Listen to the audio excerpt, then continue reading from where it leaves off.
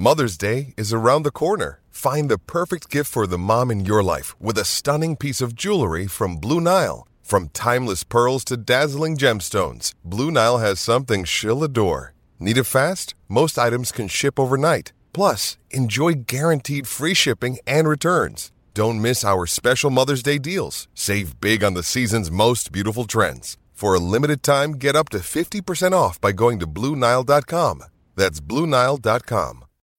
When you need mealtime inspiration, it's worth shopping Kroger, where you'll find over 30,000 mouth-watering choices that excite your inner foodie. And no matter what tasty choice you make, you'll enjoy our everyday low prices, plus extra ways to save, like digital coupons worth over $600 each week. You can also save up to $1 off per gallon at the pump with fuel points. More savings and more inspiring flavors make shopping Kroger worth it every time. Kroger, fresh for everyone. Fuel restrictions apply. With the fourth pick in the NFL Draft, the New York Jets select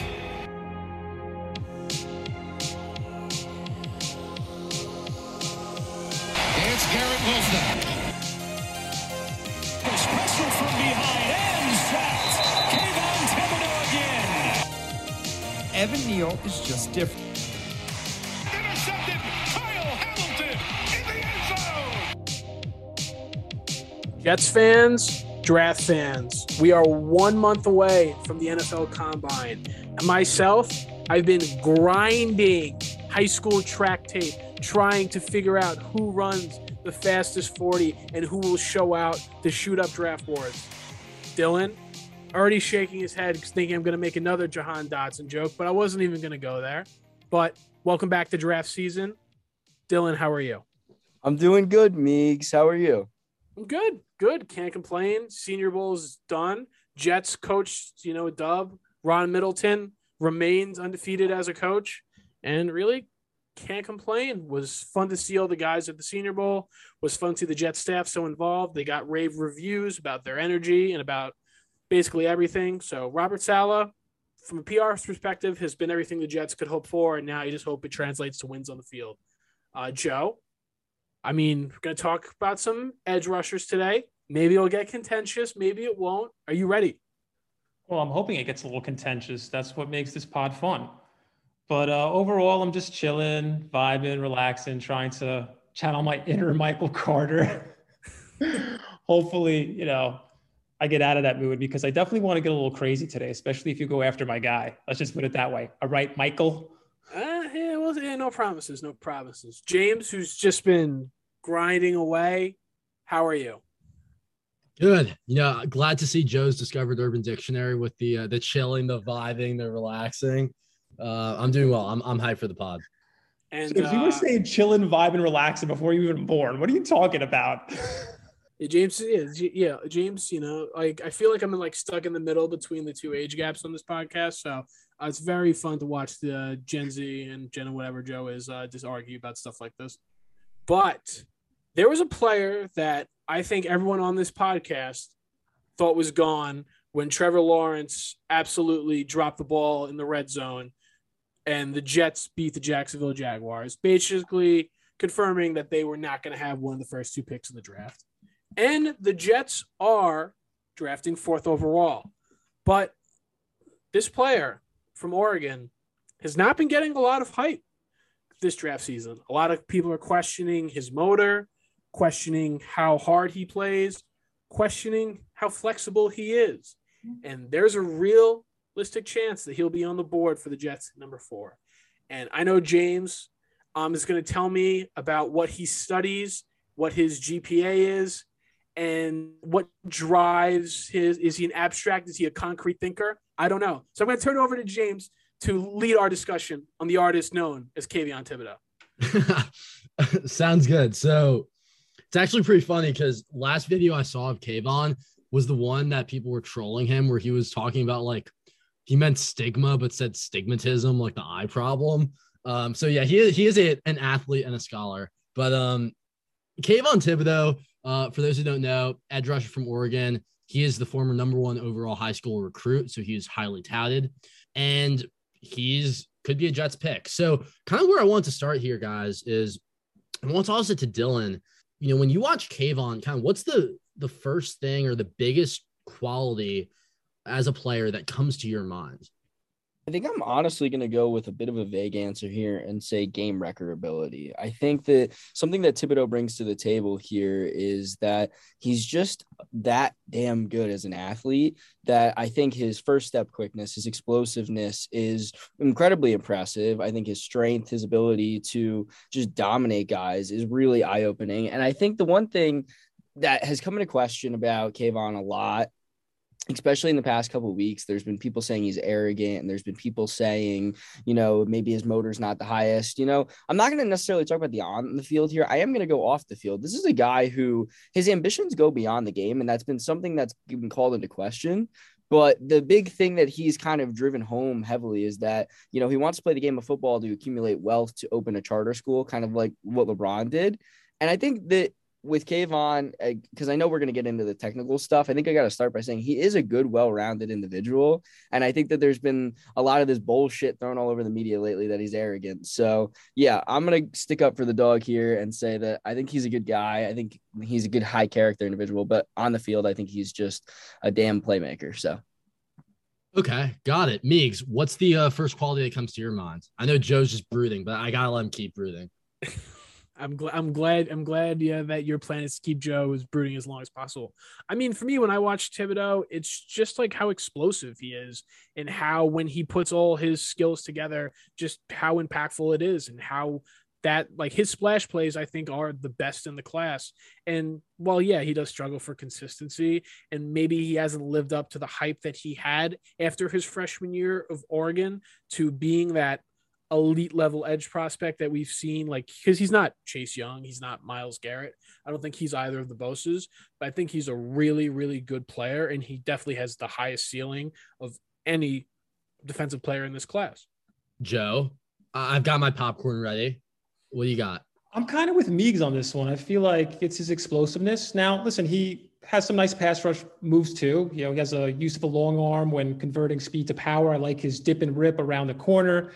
He's got a little bit of a Euro step he uses to the inside and outside. So like I mentioned, he does have some pass rush moves for sure.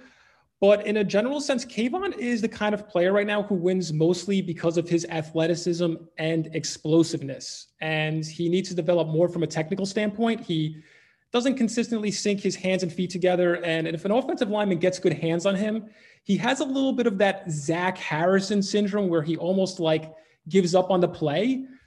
But listen, this is the kind of prospect that if he could put it all together and find a way to blend his explosion with better technique, the sky's the limit for this player. There's no question. He's a total beast and a freak athlete.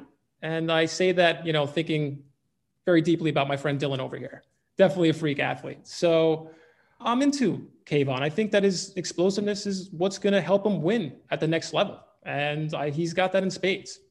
So, yeah, I mean, he's got to clean it up from a technical standpoint, but nobody could criticize him from that angle. That's for sure.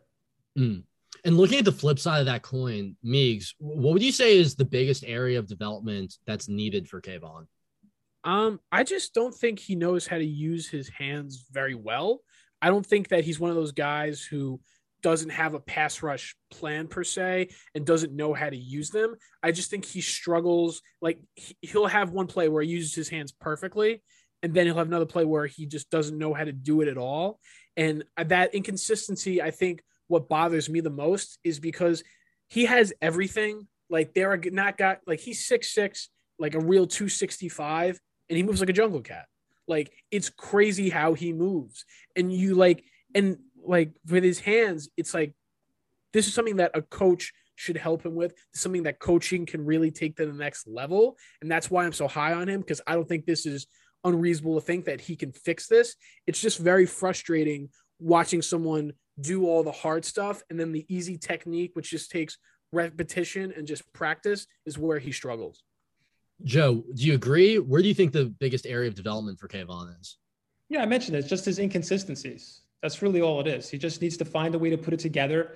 And you see him do it sometimes. You see him really, sink those hands and feet together, especially on these like inside counter moves. He has a really nice inside move. I mean, it's like really a thing of beauty. Even when you're watching those Utah games, which are two games I feel like he really struggled in, there was one play towards the end of the Pac-12 championship where he took advantage of an offensive lineman's tendencies to overset, and he was able to kind of work off of that approach and get himself a stack where he was pretty much, for the most part, handled in that game, which I honestly left a bad taste in my mouth when evaluating Kayvon.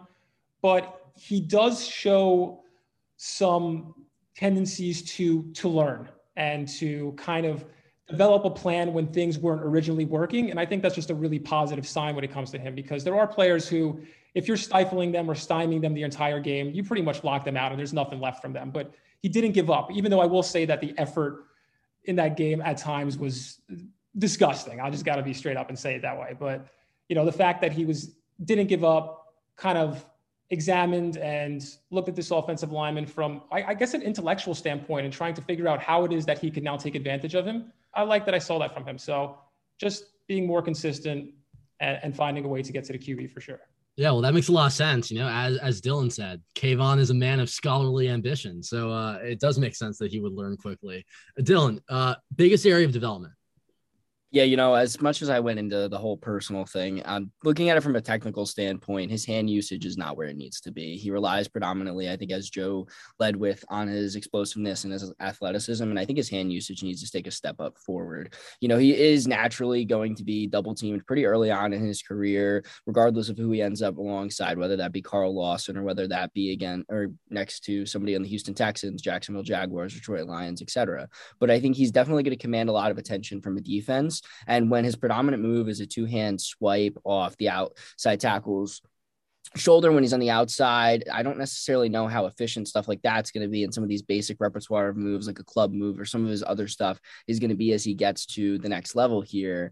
But I think the one thing that will serve him well is, I think you hit on it a little bit, Joe, is his inside move. And I think that could work really well at the next level. But I think overall, Meeks, like you kind of elaborate more on your point, though, he's still technically raw in some aspects. And I think he's got to take a step forward, because I do agree with you, Joe. There's moments in time where you look at his film, as much as I'll stand on the soapbox for him in certain regards, it's underwhelming for a guy that you're talking about in being one of the top 2, top 3, top 1 prospects in this class, where, it's not just pure domination. There's moments where you go, okay, who am I supposed to be watching on this tape right now? So yeah, that makes sense. I mean, I will add on the topic of hands. The way I kind of think about pass rushing is like John Ledyard, who writes for Pewter Report. He came on last season and talked to us about the edge rush class. And the way he described it, I thought was such a good visual. You can win 3 ways as an edge rusher. You can win the outside track, you can win through the tackle with power, and you can win the inside track. And I think Kayvon's very good at winning the outside track, mostly with athleticism. And so, in my opinion, I don't really care whether you win outside with athleticism or hand usage, as long as you can win outside with some combination of the two. I did see, just in the games I saw, I saw Cal, I saw another game from this season. Like, I do think he is better at winning through the tackle with power than he is winning the inside track. I think some of the inside stuff that I saw from him was like penetration, but it wasn't really hands based. It was more like athleticism and lateral, just kind of like explosiveness.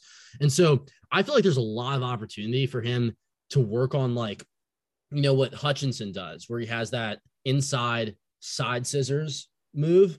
And like, I feel like that's a big area of development for Kayvon, where if he does that, you're making him like a really, really good complete pass rusher. What I did want to ask you guys though, is like, in terms of helping people visualize Kayvon's game, are there any players in the NFL or previous prospects that you would compare him to stylistically? You can throw out names if you have one at the top of your head. I saw somebody call him like a bigger version of Harold Landry, and I like that comp a lot. Landry was this really explosive player who just needed some refinement from a technical standpoint, and I think that's pretty much Kayvon in a nutshell. Joe's probably going to get mad at me for this comp, but I was just trying to look at guys who I thought were just his size and weighed 260 pounds and are just that explosive and that athletic. And the guy I came across is the brother of the former light heavyweight champion of the UFC, John Jones, with Chandler Jones, just because the way that Chandler Jones wins in Arizona, I think is basically what you want Kavion to be, because Chandler Jones' hands are excellent. And I think the way he wins outside, the way he wins inside, the way he wins through the tackle is what you picture. That's what you hope for Kavion to be. And the explosion is the thing that I see the most between those two. And that's why I hope that Kavion can get to. But Kavion is a much skinnier, much lighter body that I think he needs to fill out that frame to get to that high end comparison. Could you imagine if I said that Kayvon Thibodeau was Chandler Jones? I didn't Could say you imagine Meigs' reaction? Chandler Jones, Joe. Chandler Jones. I mean, Chandler Jones is like the 7th best pass rusher. I don't feel like that's that hot to take. Meigs, I'm perfectly fine with it. I'm just telling you how. Yeah, that was my take. Like if I said Myles Garrett, I feel like that was worthy of it. Myles Garrett? Yeah, if I said Myles Garrett, I feel like I should definitely be criticized. Wait, you don't think Chandler Jones is a Hall of Fame type player? I do, but do you think Chandler Jones was ever the best pass rusher in the NFL? No, but he is definitely a game wrecker and definitely more refined from 100%. I'm saying that's than Kayvon is. Yeah. Oh, I believe he was even a little bit more refined in college. I love Chandler Jones coming out of Syracuse. I said to my friends, even in that draft, that this is the guy we need to draft. You know, we took. Joe, you were right. I'm not. Even Ingram would have been better. I was like, this guy is a true bona fide game wrecker, but he had some injury concerns. So I think that was maybe the Jets sleeping on him a little bit, or just not doing their due diligence, if you ask me, because he was. Oh my God! I mean, what a beast he was at Syracuse. Yeah, fantastic football player. Dylan, you have any names you want to throw out there? Yeah, I'm going to read you guys a weaknesses scouting report here. And I just want you guys to tell me who this makes you think of. Hasn't fully developed his repertoire of pass rush moves at this point. Has a motor where he might take a few plays off when he's tired. A little thin for a defensive end, but shouldn't be an issue at an outside linebacker in a 3-4 defense. But if he bulks up, he could fit a 4-3. Anybody got a player? Ja'Kai Polite. Ja'Kai Polite? Is that the final guess? Brian, are you thinking of like a specific player? I'm thinking of a specific player. I'm reading somebody's scouting report for him. Okay, give us like a little bit of the hint to like narrow it down. A former first overall pick in the last decade. Oh, it's Clowney. Yes. Jadeveon Clowney. Yeah. They said he needs to bulk up. Yeah, Clowney is huge. He needed to gain a little more weight. Yeah, this must have been like a Mike Florio scouting report. That's like that Clowney like 280 in college. That's like the scouting report I read on Charles Cross, like during the summer when they said he has bad use of hands and with timing and placement. I was like, who is this person? They have no clue. Regardless, my point is, at this point in time, Thibodeau is 9 pounds lighter than him. He's going to run a slightly slower 40 because I know Meigs, that's a big thing for you. What did Clowney run? He ran a 4.53. Okay, yeah. Thibodeau's going to come slower than that. Yeah. Yeah, he's going to probably be fine, though. Mid to high 4.5s, I'm thinking. Yeah, I see like a 4.66, I think, with him. Oh, wow. I think that's a 4. That 10-yard split is going to be nasty. Yeah. That's going to be like a 1.6, though. I want to see what that 3 cone is. That's why I compared him to Harold Landry. Landry had a 6.88 3 cone. I mean, if Thibodeau goes sub 6'9" with his 3 cone, that is scary. Yeah, honestly, I know if it were up to Meigs would want Kayvon at like the Texas 6A high school championship track meet. I'm just saying, there's no way Jahan Dotson runs 4.33 when he ran. We're going to get into this debate in the 100-yard meters. Mother's Day is around the corner. Find the perfect gift for the mom in your life with a stunning piece of jewelry from Blue Nile. From timeless pearls to dazzling gemstones, Blue Nile has something she'll adore. Need it fast? Most items can ship overnight. Plus, enjoy guaranteed free shipping and returns. Don't miss our special Mother's Day deals. Save big on the season's most beautiful trends. For a limited time, get up to 50% off by going to BlueNile.com. That's BlueNile.com. You're a podcast listener, and this is a podcast ad. Reach great listeners like yourself with podcast advertising from Libsyn Ads. Choose from hundreds of top podcasts offering host endorsements, or run a reproduced ad like this one across thousands of shows to reach your target audience with Libsyn Ads. Go to libsynads.com now. That's LIBSYN ads.com. You're a podcast listener, and this is a podcast ad. Reach great listeners like yourself with podcast advertising from Libsyn Ads. Choose from hundreds of top podcasts offering host endorsements, or run a reproduced ad like this one across thousands of shows to reach your target audience with Libsyn Ads. Go to libsynads.com now. That's LIBSYN ads.com. You're a podcast listener, and this is a podcast ad. Reach great listeners like yourself with podcast advertising from Lips and Ads. Choose from hundreds of top podcasts offering host endorsements, or run a reproduced ad like this one across thousands of shows to reach your target audience with Lips and Ads. Go to lipsandads.com now. That's LIBSYN ads.com. Regardless of all of that, I do believe when you look at Thibodeau and Clowney and a lot of the evaluations that are going to come out in the next few months, especially looking at them side by side, I think you look at Clowney as a guy who's not necessarily panned out as this dominant, aggressive pass rusher at the next level. His career high is 9.5 sacks. I mean, Chandler Jones has eclipsed that. There's a lot of guys who have eclipsed that. So I'm not talking about Thibodeau coming in and wrecking games the same way that some of these guys have. I'm talking about a guy who might not actually produce those crazy high sack numbers, but can end up influencing a game, because you look at Clowney's last couple of years, he's not been in the top 30 in pass rush win rate, but he still has an impact on games by causing pressures and disruptions. So I think if Thibodeau can do that in the pros, I think that's a safe floor, or not necessarily even a safe floor. I think that's a reasonable expectation for him. If Kayvon isn't a double-digit sack guy and a top 5 pick, that's a colossal bust, in my opinion. You know, if he's up there with total pressures and stuff on, you could probably make some excuses for him. But he needs to come in. He's not. Clowney's more of an edge setter. He's more of a strong side, defensive end. And this guy's a weak side speed rusher who needs to be smacking the quarterback up on every single play. If he's not doing that, let me tell you, especially if he gets drafted by the Jets, that's going to be a serious problem. Yeah, especially if he's playing the style of defense on that weak side. I'm glad that you will be able to make some excuses for him, Dylan. I appreciate it. But, if he's Clowney in the NFL, that's a huge disappointment for me. Yeah, I agree with Joe in this regard, because Clowney is such a good run defender. And I don't think Thibodeau, for as good of a player I think he can be, I don't think he's ever going to get that aspect of the game to the level that Clowney is.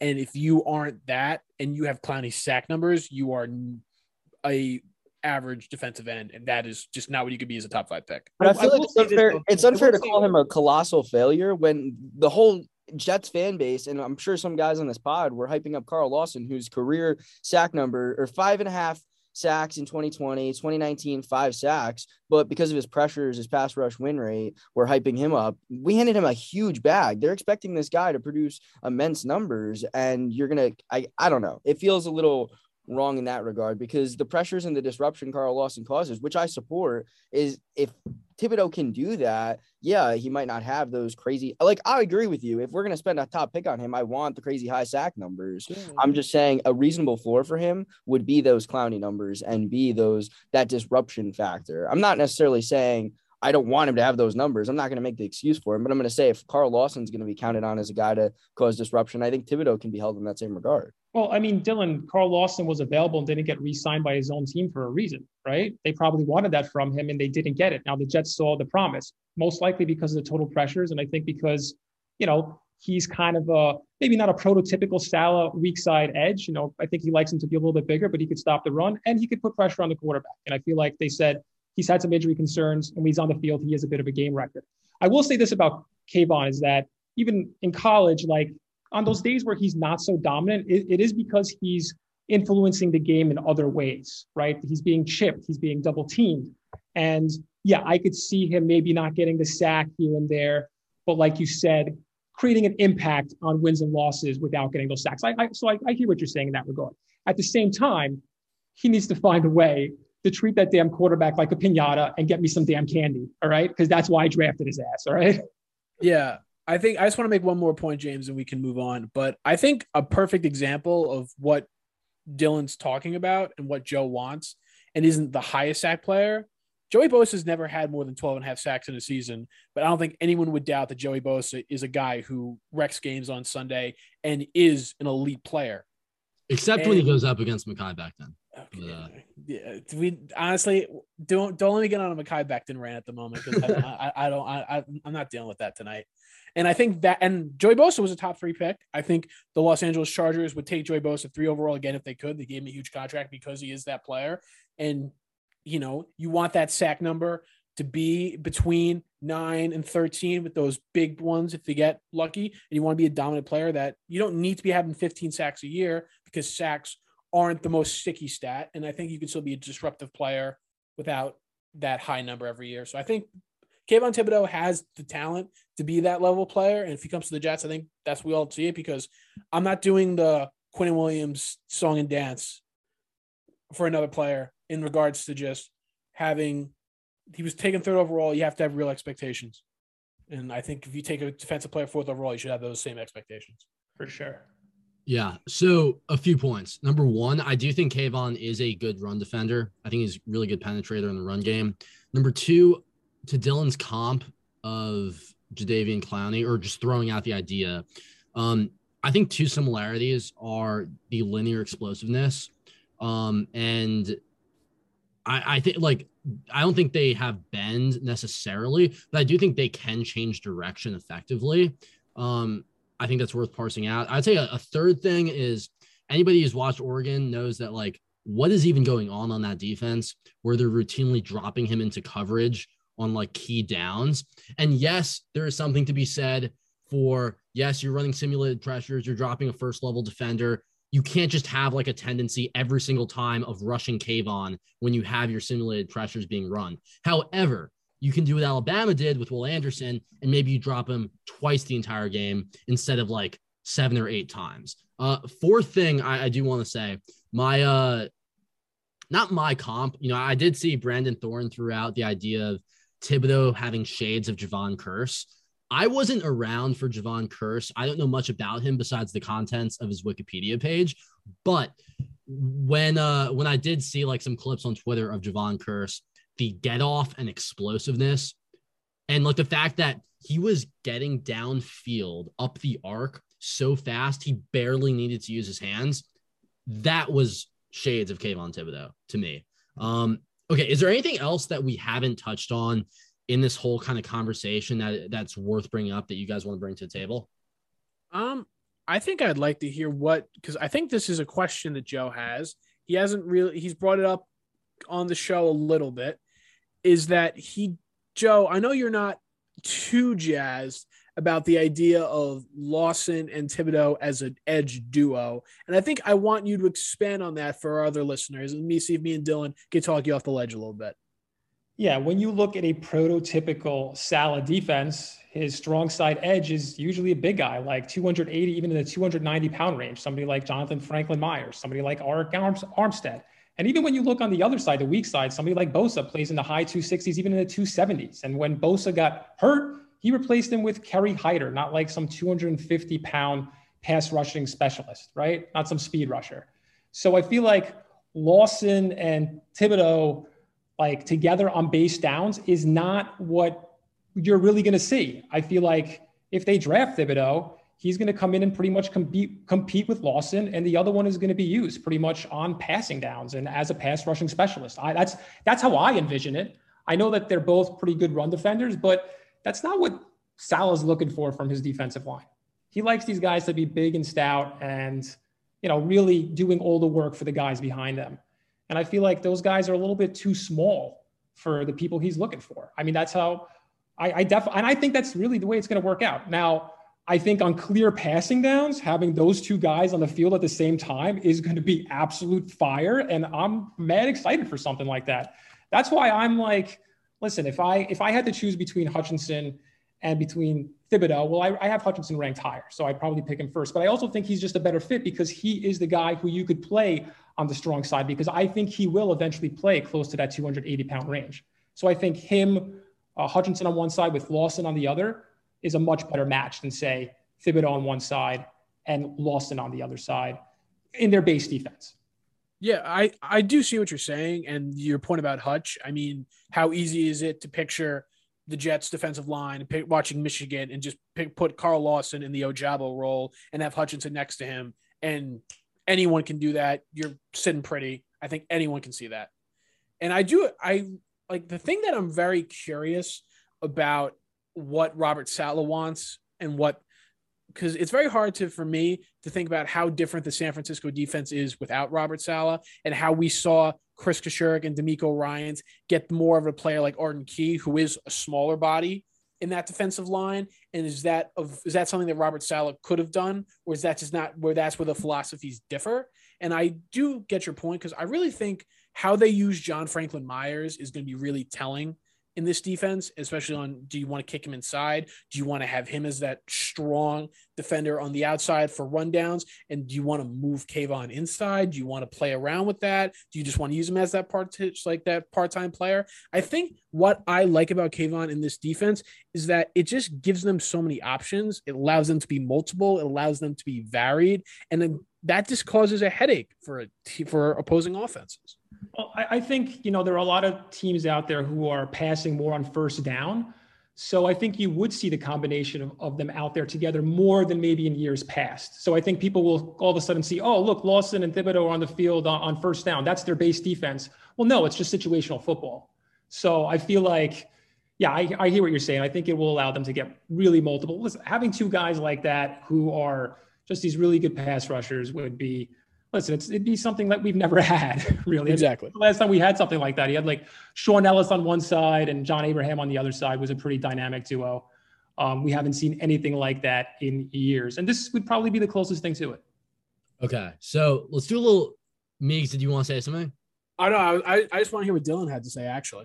As much as this is the Kayvon Thibodeau episode, I go back and forth on these two a lot. And that's mainly because of kind of both the points you guys made. It's kind of like the angel and the devil on my shoulder on both sides because, Joe, you do make a lot of good points and you've made the same points. And I think we've all kind of touched on that. I mean, if you look at both of them, in my opinion, Hutch is still the more well-rounded player. I think at this point in time, everything that he learned with Don Brown has made him probably the best run defending edge in this class. And then I think on the other side, he's still a dynamic pass rusher, and I think his technique is still probably better than Thibodeau's and near the top of the class, if not the best. So obviously, Hutch in that regard is held high for me, but I think the versatility of having two guys in Thibodeau and Lawson who could be used all over and then kind of just play a bunch of different looks because Saleh could kind of have his own stamp on this defense because, as you mentioned, they've kind of done different things now with Arden Key and those smaller guys and how much of Saleh's was utilizing what he was given versus him requesting people. And I don't know. I think having two guys in Thibodeau and Lawson could allow him to do a lot more with JFM and Q too. So I think it just leaves a lot more flexibility. Whereas with Hutch, you are kind of pigeonholed in that. I feel like it's going to be him on the field, 3 downs, not as much differing looks in my opinion. Okay. So I kind of want to transition this out with a few like fill in the blank, quick answer questions. So first question or statement rather that you're filling in. Kayvon Thibodeau will have blank amounts of 9+ sack seasons, 9 being chosen because that means you're a top 20 edge rusher in the NFL statistically. How many? Let's start with Joe. Go to me last. I need to think about this. All right, let's start with Meeks.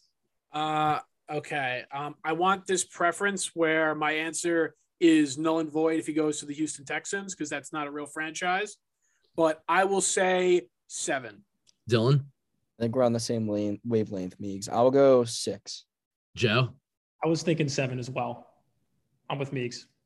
Okay. I will go 5. Let's see. All right. Next one. Hold on a second, James. So is that worth the 4th pick in the draft?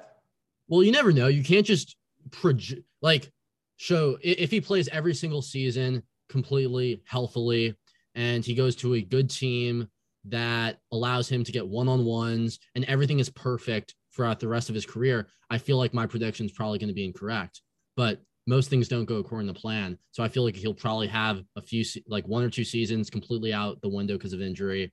And, I feel like things will just happen that get in the way of that. All right. Okay. All right.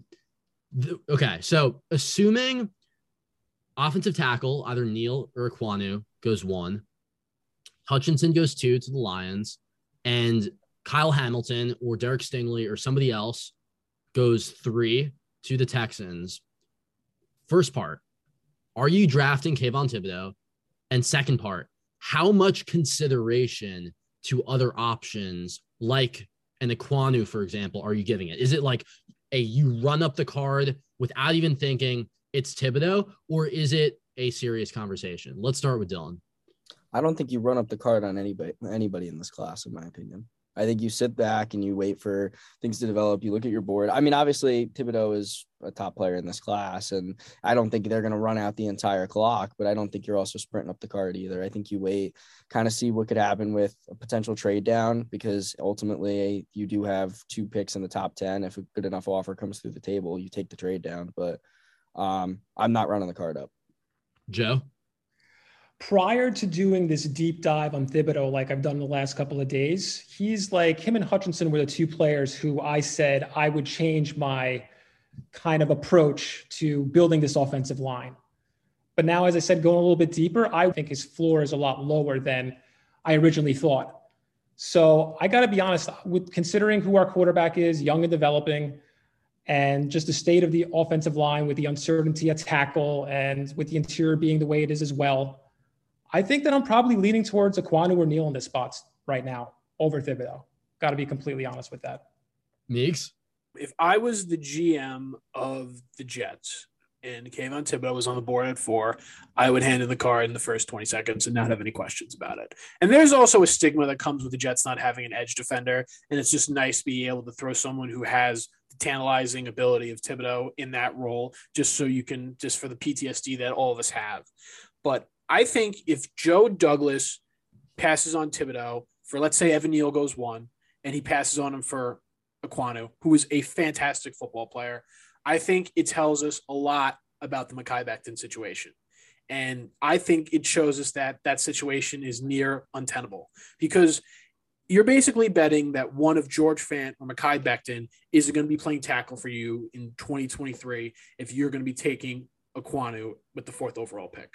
And the only thing I can base on as an outside observer after watching this season is that you're betting on that being George Fant, because George Fant was the guy who was the proven commodity, the one that your coaching staff clearly has a higher opinion of at the moment, because availability to them is the best ability.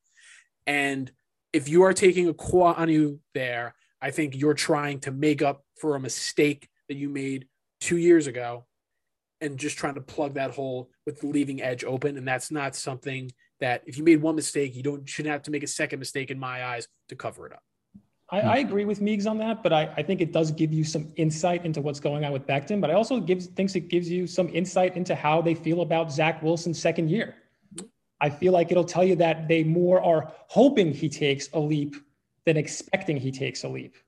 Because if they were expecting him to take a leap, I don't think that we would be thinking about offensive line in this spot at all, to be honest with you.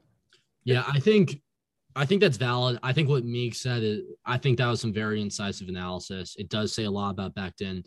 I also think that the incremental benefit you get on the offensive line by drafting somebody at 4 is way less than the massive upgrade you would get on the defensive line by bringing in Thibodeau. So I would run in the card if I were the GM of the Jets. What do you guys think that this draft is deeper at edge or offensive line?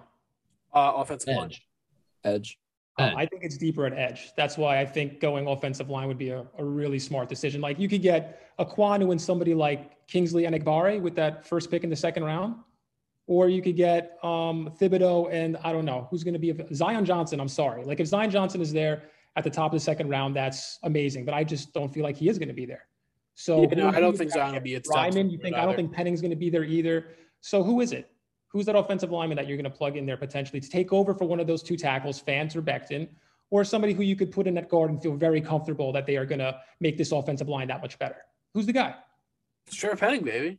Who? Trevor Penning, baby. Penning's not going to be there either, bro. People are no. super high Okay. I'll ask you guys this question.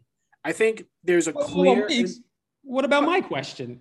I know this goes into your question. Okay. All right. So I think we have a top 3 at edge. We have a top 3 at offensive tackle.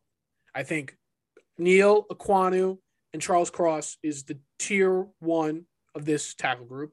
I think Hutch, Thibodeau, and Karlaftis, to a lot of people, are tier 1 of this edge group. Do you guys think the drop-off is bigger from tier 1 to tier 2 in edge or offensive tackle? The bigger drop-off, offensive tackle?